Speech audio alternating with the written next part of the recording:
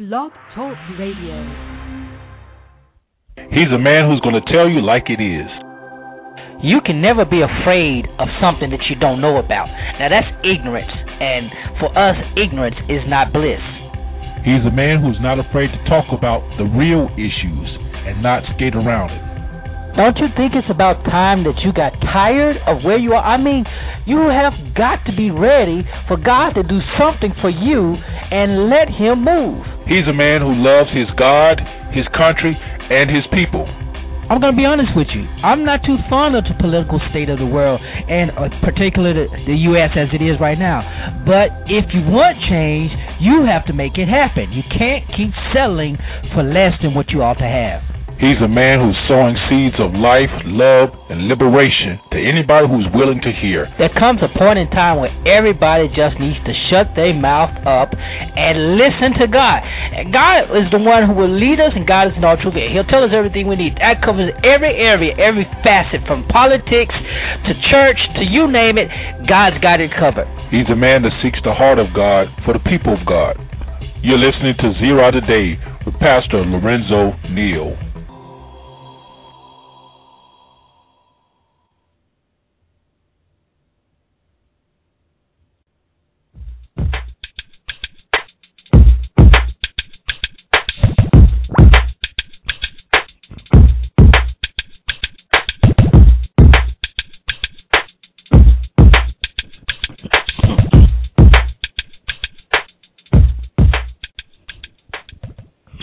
Good morning and welcome to Zero Today with your host. I am your humble host, Pastor Neal, here to sow seeds of wisdom and insight, empowerment and liberation. Hailing from Cajun Land, USA, we are promoting a knowledge that's engaging and transforming, hoping to empower you, our listeners, to growing, being, doing, and impacting the world around you. And as always, you're welcome to join us on this illuminating journey. You can do so in several ways. First, you can do so by calling in the line 347-237-5230, 237-5230. That's the number to call in. Or the chat room is open, so you can log in to blogtalkradio.com and log into the chat room. Follow us on Twitter at Papacy. Send us an email, pastorlorenzoneal@gmail.com. And we're Skype. We are on Facebook, the Zero Network. Hey, however you can get in touch with us, we're available. We're glad to be on the air one more time. It's a happy Wednesday this morning, and I'm glad that you're joining in with us this day. I'm glad. I'm a bit under the weather. My sinuses just won't act right. I mean, well, the weather just won't act right. So if I sound a little groggy, I am. There only some sinus medicine. But hey, I'd rather suffer with sinus problems any day on this side of the earth and not be on this side at all. In the land of the living. So, but nonetheless, we do have a good show lined up for you. We will be discussing the Papal conclave that has begun officially, and there's a couple of other things that I've been paying attention to in the news and of course on Facebook and all these other places. But two things: the show Preacher's Daughter premiered last night on Lifetime. So I want to get your insight about that show if you watched it. And I'm sharing a little bit about that. And there's a pic that's gone viral on the web about a church anniversary and the pastor and his first gentleman. Yeah, I know. So we're going to be talking about that. And I'd love to get your insight, opinions on this and other topics as we go through today. But before we get started, let's go to the Lord in prayer. Father, just want to say thank you for today. We thank you, oh God, for another opportunity to share your gospel, to share your word, to share dialogue, monologue, however you choose to. We just thank you, and we pray that you bless the show and those who are listening. Be honored, magnified, let your people be edified. Amen. All right. So we are on, and we're talking first about the Papal conclave. Now, historically, we're catching this, and it is a historical moment. I wasn't around when Well, I was alive, but I didn't know about when Pope John Paul II was elected. And of course, all of us got to see. Most of us got to see Pope Benedict XVI get elected, and probably we definitely know before Easter, we will see another Pope get elected. And it's a very significant event, and it's a lot of people approaching this thing in several ways. Some are saying that this Pope will be the final Pope, the last of the popes of our era, of our time, century, and forever. And then there are those who are saying that this last Pope will signal the coming of the Antichrist, and I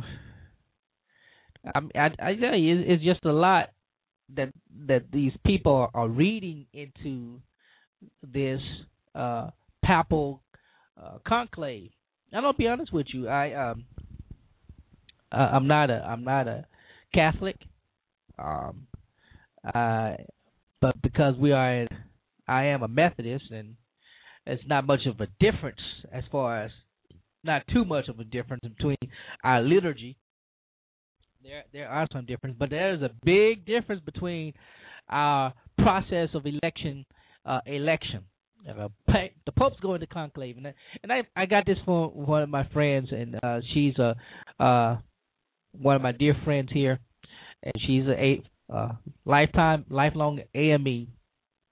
Put on her Facebook post, and I'm blasting it. So like, the Catholic Church could learn something from the AME Church about backroom deals when it comes to electing the Pope, and it's funny, and I'm sharing this because while the papal conclave gathers after a pope dies, and those eligible cardinals under 80 years old, and I think there's about 116, 118, I may be mistaken, but it's over 100, who are now secluded within the Sistine Chapel, preparing to elect a new vote, or trying to come to a general consensus. They have to have 2/3 of a vote, as every process. You have to have 2/3 majority to elect a new pope. And I recall stories of how this would take sometimes days, in weeks, not years, but days and weeks. And I was reminded of how in the African Methodist Episcopal Church, when we would elect a bishop, it was a similar process. They tallied the votes, and the tallying of the votes could take all night, and that was the highlight of the general conference for so many people. They would go to the general conference to not only see who was running, but to see how they were campaigning and things like that. But mostly to watch that election, because that election could take days. I mean, it could literally take days, and there was a lot of backroom dealing going on. The candidate would make a deal with a current bishop on the bench to get in, and eventually they would get elected. Now we've got a little sophisticated in the AME Church. We've gone electronic, and this last election we only elected 2 bishops, and we located one. But this last election, we got it done in maybe 2 hours, if that. I don't believe it took that long. But there were at least 17, 18 candidates for those 2 slots. And when I say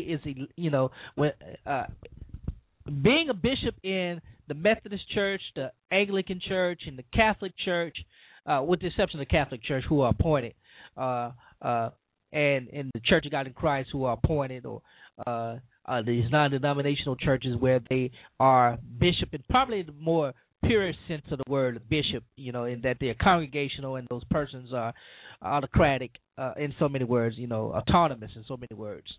Unlike those, our process is an interesting process, and what makes it unique is that you're campaigning for at least 2 years. You spend at least 2 years campaigning to be a bishop in the AME Church.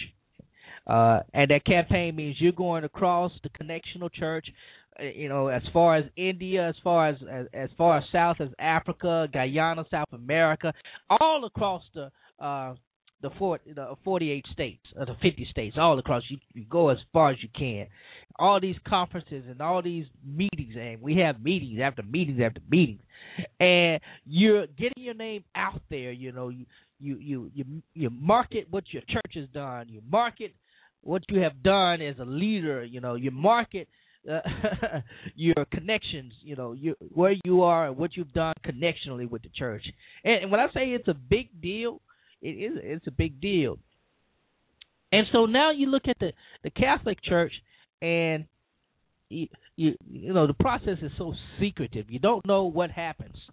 We have an idea. We know, being that we elect our pope, our bishops, in a similar fashion. We know.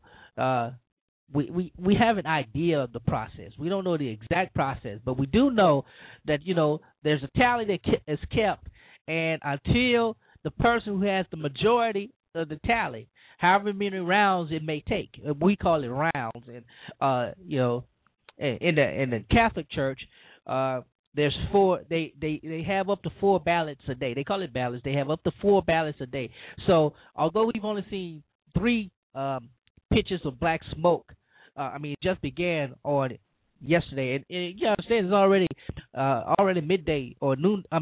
Evening over there in Italy. So they're far ahead of us, and to see that they've done the first 3, and now there can be as many as 4 a day for who knows how long. It's amazing. It's an amazing thing. I found something online that I thought was interesting, and I found it in Charisma magazine. It's by J. Lee Grady. And J. Lee Grady is a wonderful writer. I enjoy reading his articles. And he writes about a dream that he had. In this article, he writes about a dream that he had called the coming tsunami in the Catholic Church. And he said when he wrote the dream, Pope John Paul II was the Bishop of Rome, and the Bishop of Rome is the official title of the Pope. That's his official title. That's his official role. He's the Bishop of Rome, sitting in the seat of Peter, serving as the Vicar, or the one in place of, or the substitute of Christ. That's basically what it is. And he said he had this dream when Pope John Paul II was the Pope. He was the Pontiff, and Benedict became the Pontiff. And of course, Benedict now is Pontiff Emeritus. Benedict XVI is Pontiff Emeritus.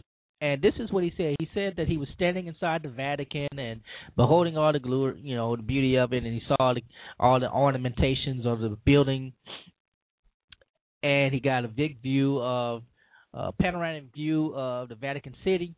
And in that panoramic view, he noticed all of a sudden there was a rush of water coming in, a tsunami of sorts coming in and flooding the Vatican City. And as they secured themselves, they came into another hall, and in this hall, he found there were some Catholic nuns and priests who were praying in the Spirit. And for those who don't know what praying in the Spirit is, basically saying they were speaking in tongues. So, in words, all right. So they're speaking in tongues, and they're praying in the Spirit, and the flood has moved, and there comes another church official and bishop of some sort. Excuse me. Anyway, another church official comes and begins to rebuke them, chastise them, and he says he began to pray in the Spirit against rebuking him. So there's a lot of rebuking going on in this vision, this dream, or whatever you may call it. But he said that while he was, as the revelation of the vision came, the dream came to him, he said that this is what the Lord said, that the Lord was about to do something, a revolution in the Catholic Church. Specifically, he said that This is what he said. The Lord said. He said the Holy Spirit said He's going to turn the Catholic Church upside down. Now, I don't know what to say about that, but hey, I believe God can move. I believe God is moving. I cannot say how He's moving. I'm like the author in Hebrews chapter 1. God has moved in various ways and means throughout the period of time, and we can't always understand nor comprehend how He moves and how He moves. And Scripture itself verifies that we shouldn't try to understand. And Isaiah 55 says that. He moves as He wants to move, and His ways are not our ways, His thoughts are not our thoughts. But whatever He does, whenever He does it works out this way, that He's glorified, and whatever He sets His word out to accomplish, it does not return to a void. So there could be coming a revival to the Catholic Church. And it depends on how you view the Catholic Church. There are those who are Western evangelicals who view it as demonic and call it the Babylon whore.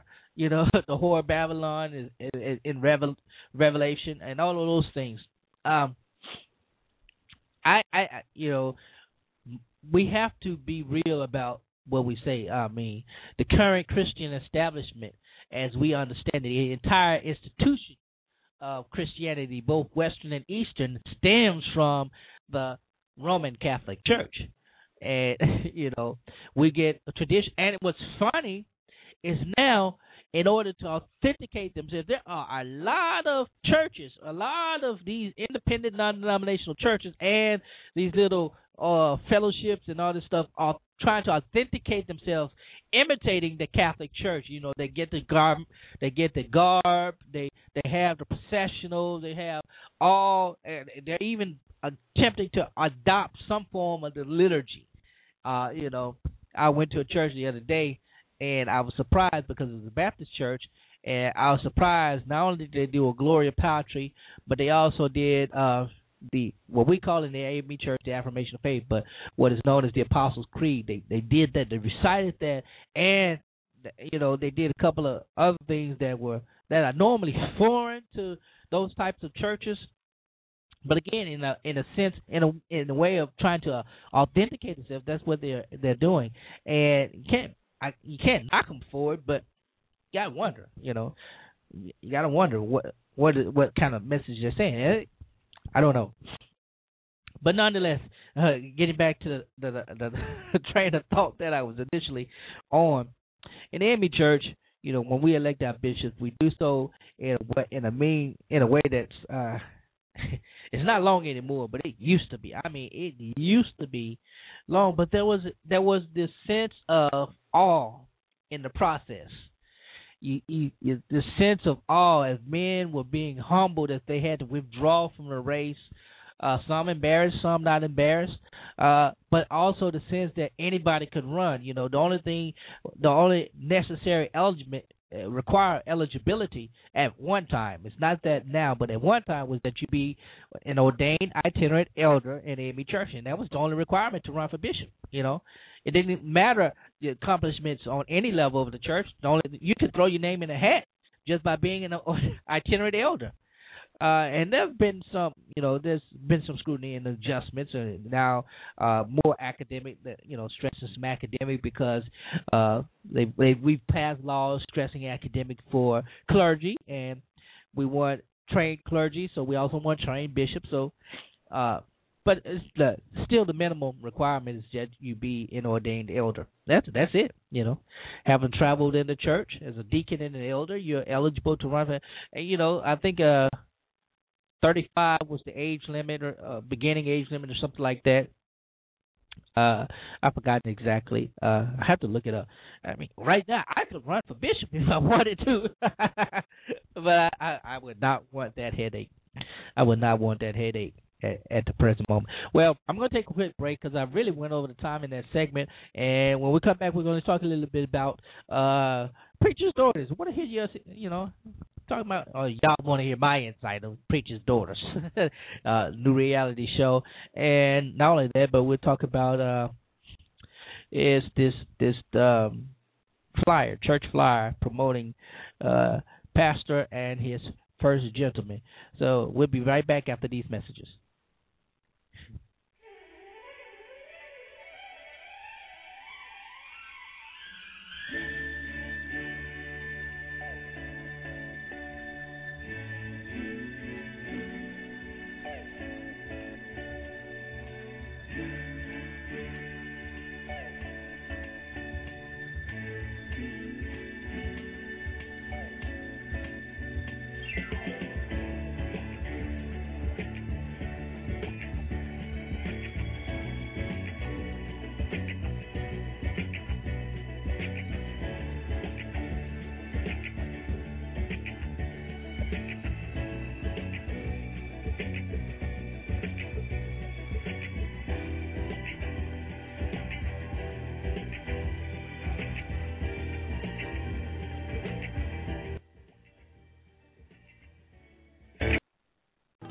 Suits today aren't like suits from yesterday. Part of it is the cut of today's suit. Short jacket, narrow lapel, moderate fit. But part of it is the cut of the man himself. Because today, it's not so much the brand of suit that defines the man, as it is the brand of man who wears it. You're going to like the way you look. I guarantee it. Thrilling 1080p HD movie. My beef isn't with you, Louis. Sensational effects like selected color in HD movie and stills. And amazing photo quality that packs a Nikon punch. Okay, guys. You're a natural. The Nikon D5100, a DSLR so versatile, we shot this whole commercial with it. The compact D5100. And check out the waterproof, freeze-proof, shock-proof Coolpix AW100. It's our favorite, yours and mine, because we found it together on a walk, love to walk, a long walk, a walk with you, a walk I smelled squirrels on, but I stayed by your side because I could tell, could feel that you had a bad day and me being bad wouldn't make it any better. But being there was already helping a little anyway, and then we found that wonderful thing waiting there, waiting for you and me. And you smiled and threw it. And I decided right when I picked it up, I would never, ever leave it anywhere. Ever. Because that wonderful bouncy roll-around thing had made you play. And that had made you smile. Put more play in your day. Vaniful. Play. It's good for you.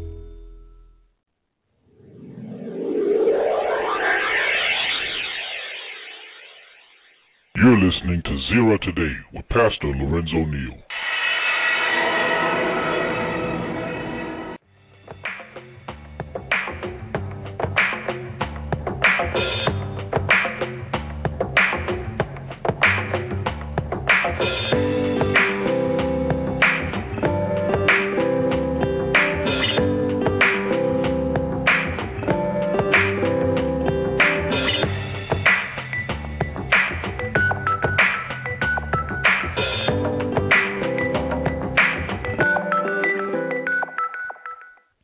All right, welcome back to Zero Today. Again, I am your host, Pastor Lorenzo Neal, and we're glad that you're joining us today.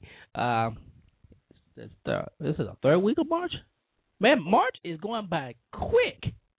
This year is going by. I tell you, I don't know what to say about this year. Time is filled with swift transition, and certainly it is moving quite fast. Anyway, so last segment we were talking about the paper conclave and things of that nature. But I don't know if anybody you watched this last night. The Lifetime Network premiered a new reality TV show called Preacher's Daughters. And, well, it's just about that. Preacher's Daughters. And the show highlights 4 families with daughters who I think my computer froze up. Damn.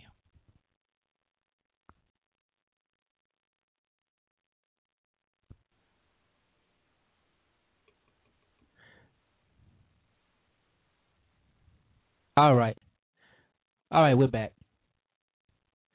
Had this for some reason the show it froze up. Oh boy, I tell you, it's a popular day today.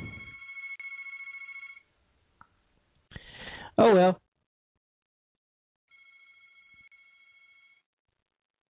You know, live radio is something else. When you're doing it in your office, can't answer that right now. But hey, I'm just thrown off and everything right now. Maybe if I take another quick break, I'll get back on track. How about that? Let me do that real quick. I'm going to take this quick break and get myself together. Now Faustine's topping the fluffy egg with crispy bacon.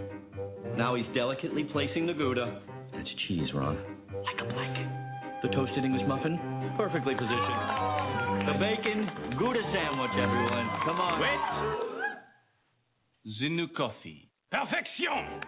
That means good sandwich. Try the new bacon Gouda sandwich. And now try our new small hot or iced coffee for 25 cents. Breakfast just got fantastic. Burger King, where taste is king.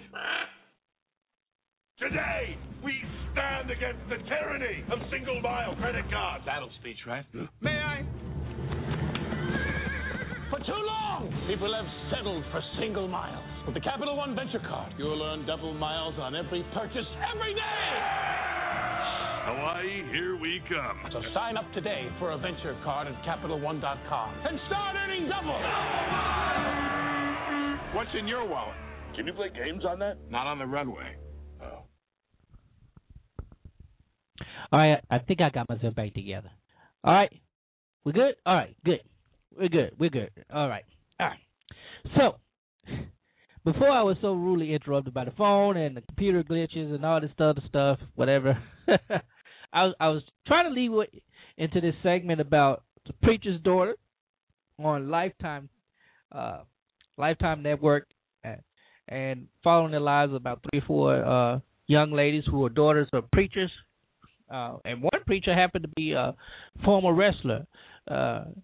And I can't think of his name, but he was a former wrestler. I don't know if it was WCW or WWE. Boris Karloff or something like that. Anyway, I'm a preacher's kid. Okay, I'm a preacher's kid, and you know what? If you've never heard this, then I don't know, but they always talk about how bad the preacher's kids are, and I can tell you, growing up. You know, I was the good one. You know, my brothers weren't all that. You know, my brothers could probably be called typical preacher's kids. You know, the pastor of the church I grew up, his kids, typical preacher's kids. You know, they were the bad kids. You know, they only did stuff because they had to do stuff because their father was the pastor. Or mother, in this case, some cases, mother is the pastor or the preacher. And basically, you know, they get lambasted for just about everything. And so the show debuted last night. And I'll be honest with you, I had a few issues with it. But you know, again, my whole question, and I read this through a lot of Facebook feeds last night. What preacher would allow their daughter to be on the show? You know, and a show like this. What would be the amount of compensation that it would allow? Take me back to a few years ago. There was a preacher who allowed his daughter to have, you know, MTV was doing the show, Sweet 16 birthday or something like that, Super Sweet 16, and there's a preacher who allowed his daughter to be on that show. It had her, you know, had her birthday party blasted on the you know, as one of the segments, and on the show, not only did it really touched on the wealth of the pastor, who is a well-known pastor. I'm not going to give his name away. You're probably familiar with him. But he's a well-known, respected pastor. Apparently a wealthy one, because during the episode of the show, she was talking about having her father's plane, come in, land, and that will be her grand entrance to her party. Not only that, but the party was it really didn't. It wasn't a Christian party, but and her behavior was not any different from the behaviors of the other teams who were non-religious or non-Christian, whatever it may have been. But the fact that her father, or stepfather in this case, was the pastor, that she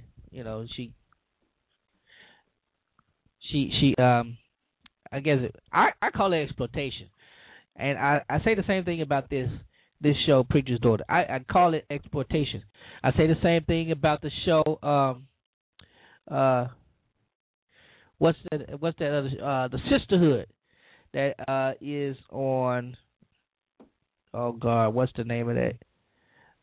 Where's on? Yeah, TLC. TLC's The Sisterhood.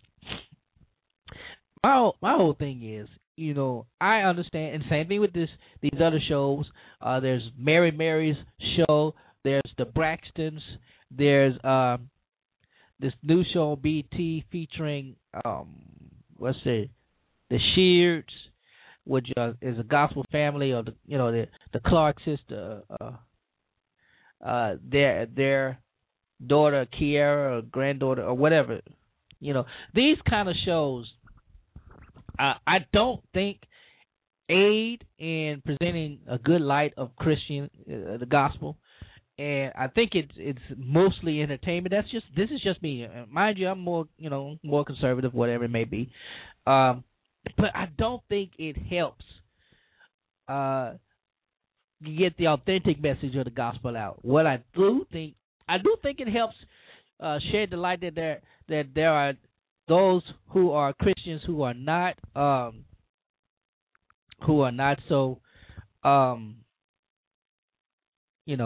tied up with themselves, but so holy that they're no earthly good. Those kind of Christians.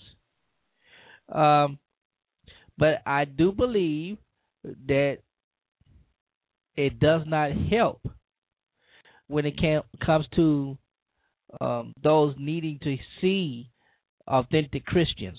When I say see authentic Christians, I mean those who aren't in the world, of the world, or something to that nature. I've heard it said so many times, and we are to be called out from the world. We are to be called out, and being called out doesn't mean to be crazy. And I think there has to be a distinction between crazy Christians and called out Christians. And I think these shows don't give a balance to that. When you have a pastor's daughter openly on, she says she likes the attention, but talking about she wants to be a porn star or a stripper, I'm like, come on now, really? I'm not I don't have the words to say, but again, this is she getting attention from the show, so she's going out of her way to let people know that I don't care what you think, I don't care, and she's openly rebellious, which is, yes, typical of some preachers' kids that I know, openly rebellious. But then you have those who are not rebellious, they fall in line and they get supposedly with the program. I'm just making that up. That's how it go. But the thing about it is they are, they're supposed to be different. When you think about the preacher, and what I guess maybe I'm saying it the wrong way, because nowadays I, including myself, have found myself behaving not much different from the world. And it's difficult to present an argument for the faith to someone who is in the world, as we say, or who is carnal-minded. Carnal-minded individual, the carnal-minded Christian, the person who is not churched. And I'm not talking about those who are atheists or anything like that. I'm just talking about the person who is not in church altogether. It's very difficult to present an authentic gospel to those people. Now, the counter argument. Now we don't know if Jesus had a wife or if he had children. We don't know this. The gospel is silent about that. He may have. I mean, he may not have. We don't know. But what we do know is that he, it being the Christ, it being the Son of Man, and being the Son of God, it being the living water, it being the way, the truth, and the life, he did not disassociate himself from the world. And there are occasions in Scripture where it shows that he even ate with publicans and sinners, and of course, that infuriated the religious sect. But because he ate with them did not mean that he was like them. And that's the difference, I think, between now, the argument that we have that's going on, that we have to be like the world to bring the world in. I think that's an insufficient argument. Anyway, but I digress. So, preachers' daughters, I don't think that we should exploit them like that. I honestly think they're being exploited. I think all parties involved are being exploited, and they're being exploited in a way that, well, maybe fiscally. It may be fiscally advantageous for those families and for those children. And they are children because all of them are, except for one, is 18. But all of them are under 18. And, the first episode, the very first episode, you're inviting the I don't even know how to say it. You're inviting the craziness. You're going to talk, you're having a young black girl talking about being a stripper and a porn star. And that right there I wanted to go through the screen and just like, look, there's already a bad image of women. When you're talking about the women's rights and right now the context of what this argument is about rape and all of this, you're talking about this, and black women have already, the image of them has already been made to look bad because of this idea that black women are strippers and are sexually just beasts like men. Black men and black women, we have this reputation of just being over sexual. And to hear that, I was like, man, girls just woo.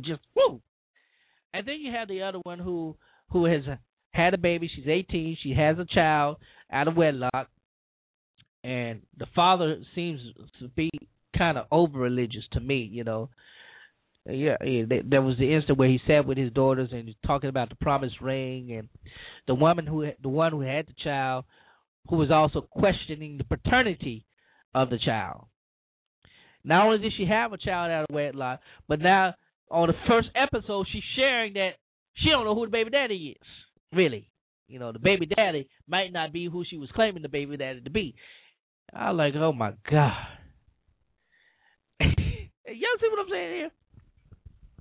And so that just threw me off. And then you had, the former wrestler and his wife, ex-wife, and their daughter, and both of them are preachers, and the daughter has come of age, and she's starting to, get curious about sexuality, sex, and all of that. And her mother just happens to be the sex preacher.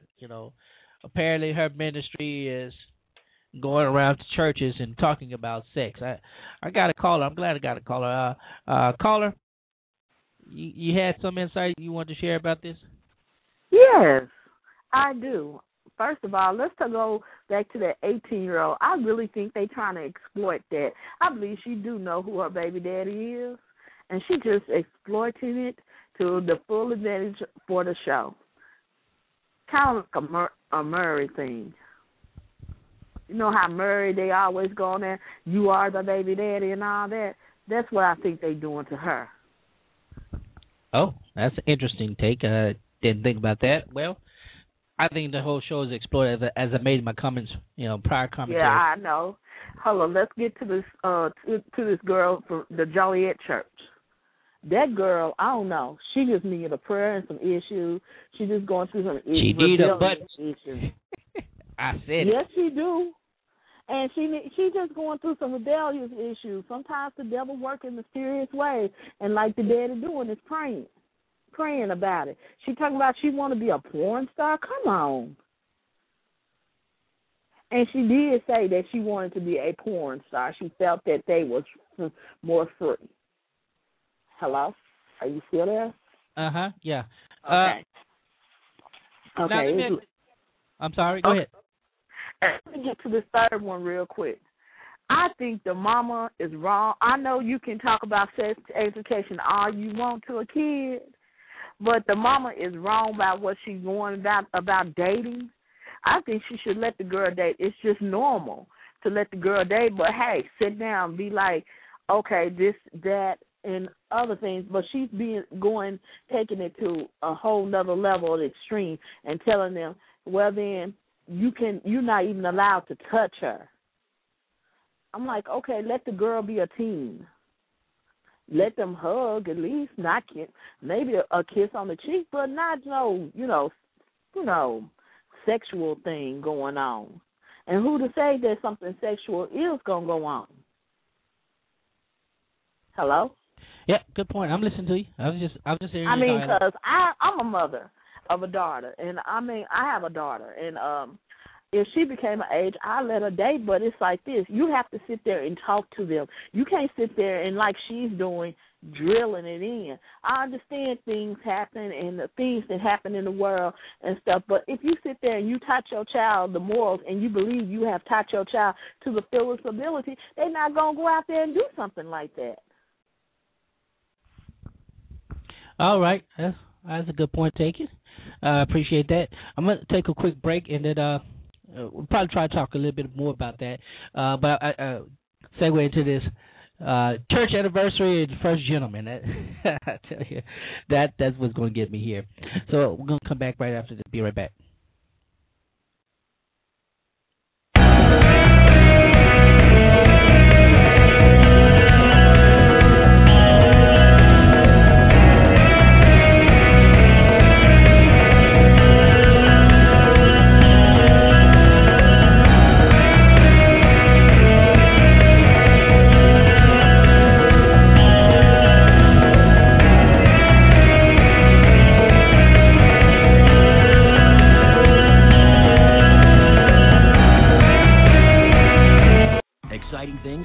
At Burger King. We got some new salads on the menu. We're going to do a little role play. I just need a volunteer. Me. Okay, Selma? Welcome to Burger King. 5 garden fresh salads, please. Good choice. Do you have a garden fresh salad? Absolutely. Give it to me, baby. I would simply like a cheese, apple, and cranberry salad. Dressing on the side. Dressing on the side. That's not a problem. The new garden fresh salads and wraps. Come and get it at Burger King. I need you. I feel so alone. But you're not alone. I knew you'd come. Like I could stay away. You know I can't do this without you. You'll never have to. You're always there for me. I'll get you a rental car. Don't use an umbrella. Fall in love with Progressive Claim Service.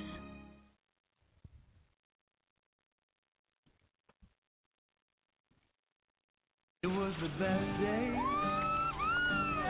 It was the best day.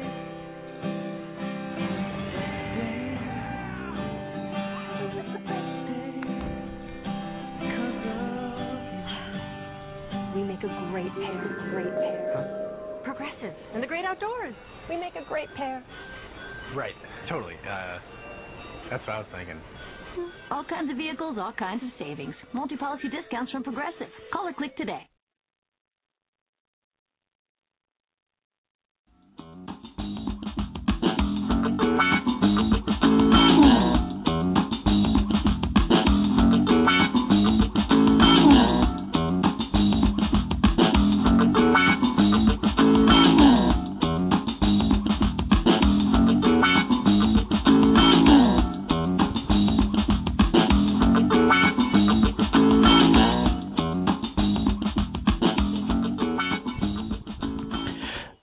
Hello and welcome back to Zero Gate today. Oh my God, y'all! Welcome back to Zero Today, and I'm your host, Pastor Neal, and we're glad that you're joining us in. And that slip of the tongue, Zero Gate. All right, that's bad slip of the tongue, but it does segue into this next thing. There's a picture that has gone. There's a flyer that's gone viral on the web, and it's the flyer of a third pastoral and church anniversary for the Community Church of Washington D.C. Now, I'm all for church anniversaries and church. I've been there, done that. It's a wonderful thing, and the flyer. What makes this flyer unique is that it has the pastor, who is the Reverend Aaron B. Jones Wade, pictured alongside his husband, the first gentleman of the church, Job D. Jones Wade. Now, it's legal in Washington, in the District of Columbia. Same-sex marriage was legalized some years ago, so. They are legally married, husband, pastor, and first gentleman. And what has made this unique is that these are African Americans, these black men, black pastors coming out, and I gotta give it to them. This is bold.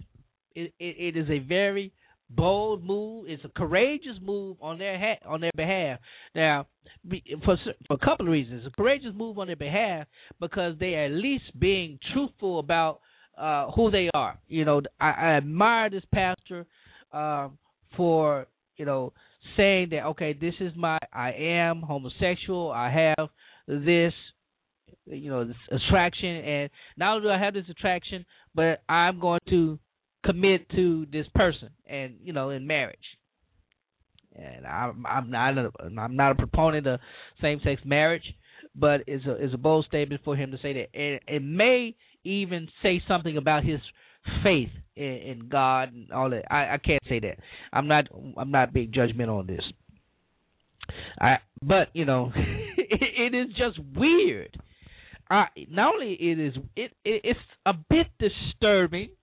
I'm not going to lie to you. It is a bit disturbing. It's not any more disturbing than me seeing women pastors, female pastors, and their first gentleman. In Amy Church, we have a lot of pastors who are female. That's a growing segment of our church. We have more itinerant women, more women entering the itinerant ministry. And they're pastoring. Their husbands some are in ministry with them. We have a lot of husband and wife ministry teams in the Amy Church. Is becoming again, it's a growing segment of our demographic of our church. There are those, however, who are married, but their husbands are not in ministry at all. And we have, as a matter of fact, 3 of our female bishops. Of the 3 of our female bishops, 2 that are married, neither one of their husbands are in ministry. Or they serve as the Episcopal supervisors over. They serve over the Women's Missionary Society. The men over the women, but they are not in ministry. And those my bishop Carolyn Tyler, former Bishop Carolyn Tyler Guidry.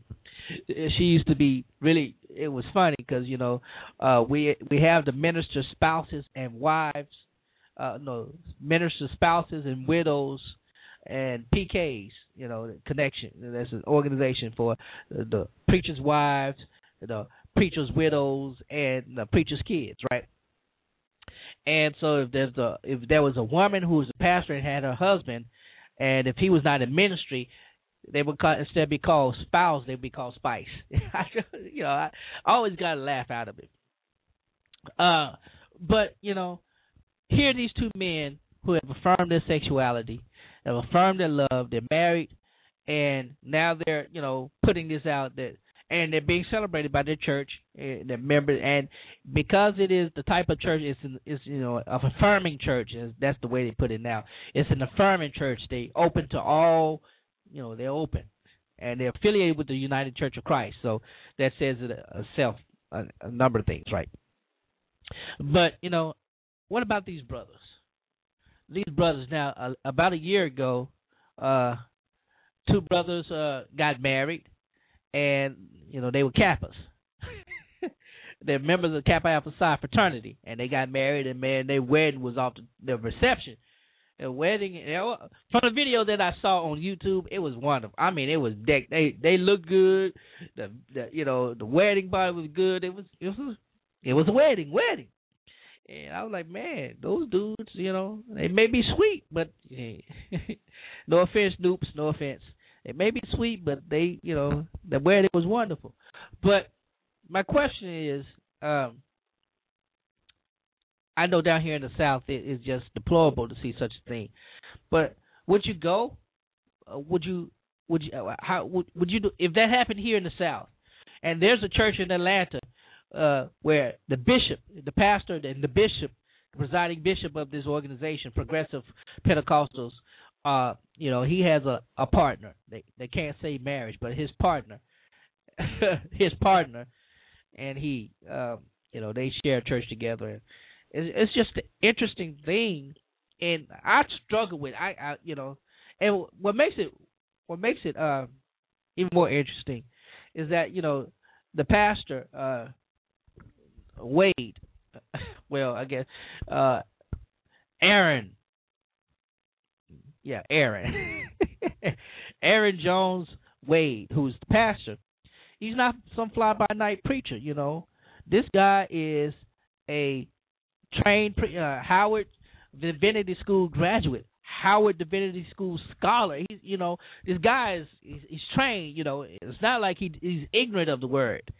He knows, he at least academically, where his heart is. I can't say that. How he interprets Scripture to reflect the relationship he has with his first gentleman. That's another thing also. But again, I got to say, they're courageous, They're courageous for putting both their pictures. Because I've known a lot of down-low pastors. A lot of down-low pastors who, when it comes to, they may have their first gentleman. But that wouldn't be on the flyer. That wouldn't be mentioned. You wouldn't even know about it, even if you did know about it. That he wouldn't be sitting on the first pew with them, if you've been to some church anniversaries or pastor's anniversaries, and the pastor sitting in the first pew, or they get the big chairs out where they sit in. And brother wouldn't be sitting in the chair, and wouldn't be getting the offering. They have a woman there.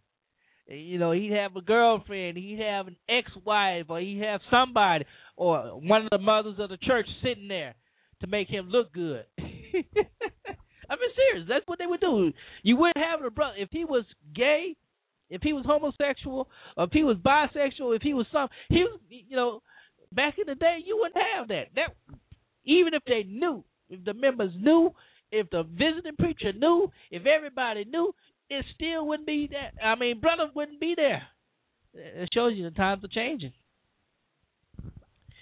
It shows you the times are changing. Somebody says I'm rambling, so I know I'm rambling. I got off top. Thank you for letting me know I'm rambling in the chat room. So let me get back on track. But anyway. So the first gentleman. What's your take on it? We've got a few minutes in. I'm just gonna say, I'm gonna get back to my ramble, to my rant. It wouldn't have happened here. It probably won't happen. Won't happen at least here in the South for a while. It won't happen because we ain't gonna have any form of a marriage. I know that they do recognize civil unions in most places, but you ain't gonna see two dudes on the fly celebrating the pastor anniversary. That ain't gonna happen anytime soon. If it does, I will be surprised. I will be thoroughly surprised, and I have to question if I would go. I wouldn't say I would. I don't know. I probably wouldn't go. I still have to question it. I still have some doubts. I would. No. I'm just, call me old fashioned, call me conservative, call me whatever you want to call me. I just cannot see that happening. But I do not knock them. I think it's a bold and courageous act on their part. And I think that to do something like that says a lot about what they're attempting to push as far as outside of the norm, outside of the standards that have been established, what has been established in the Christian church, particularly in the black Christian church. That says a lot, and these are black men, black pastors.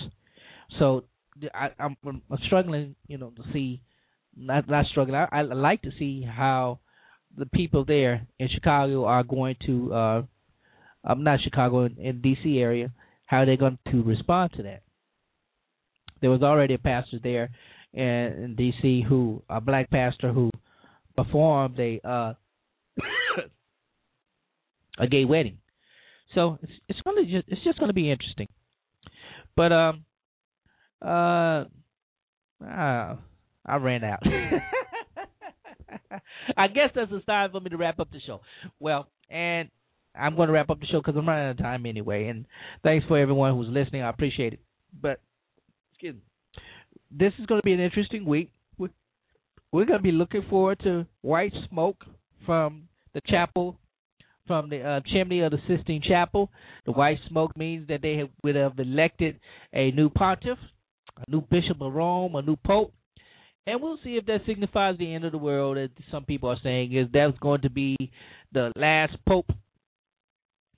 And if the Antichrist is on his way, the beast and all that stuff in Revelation, if all that's going to happen. If it is, oh well, fine, good, wonderful. If not, oh well, fine, good, wonderful. Either way, I'm ready. Well, that's going to do it for me. And I appreciate you for listening to another episode of Zero Today. And again, we're always here, and let us hear what you think about the show. Let us hear what you would like to hear. Some subjects you'd like to hear. So send us a shout out. Let us know. Give us comments on the Zero Network page on Facebook, and send us an email, PastorLorenzoNeal@gmail.com. And the goal is like the show, subscribe to the show, like the page, and till next week.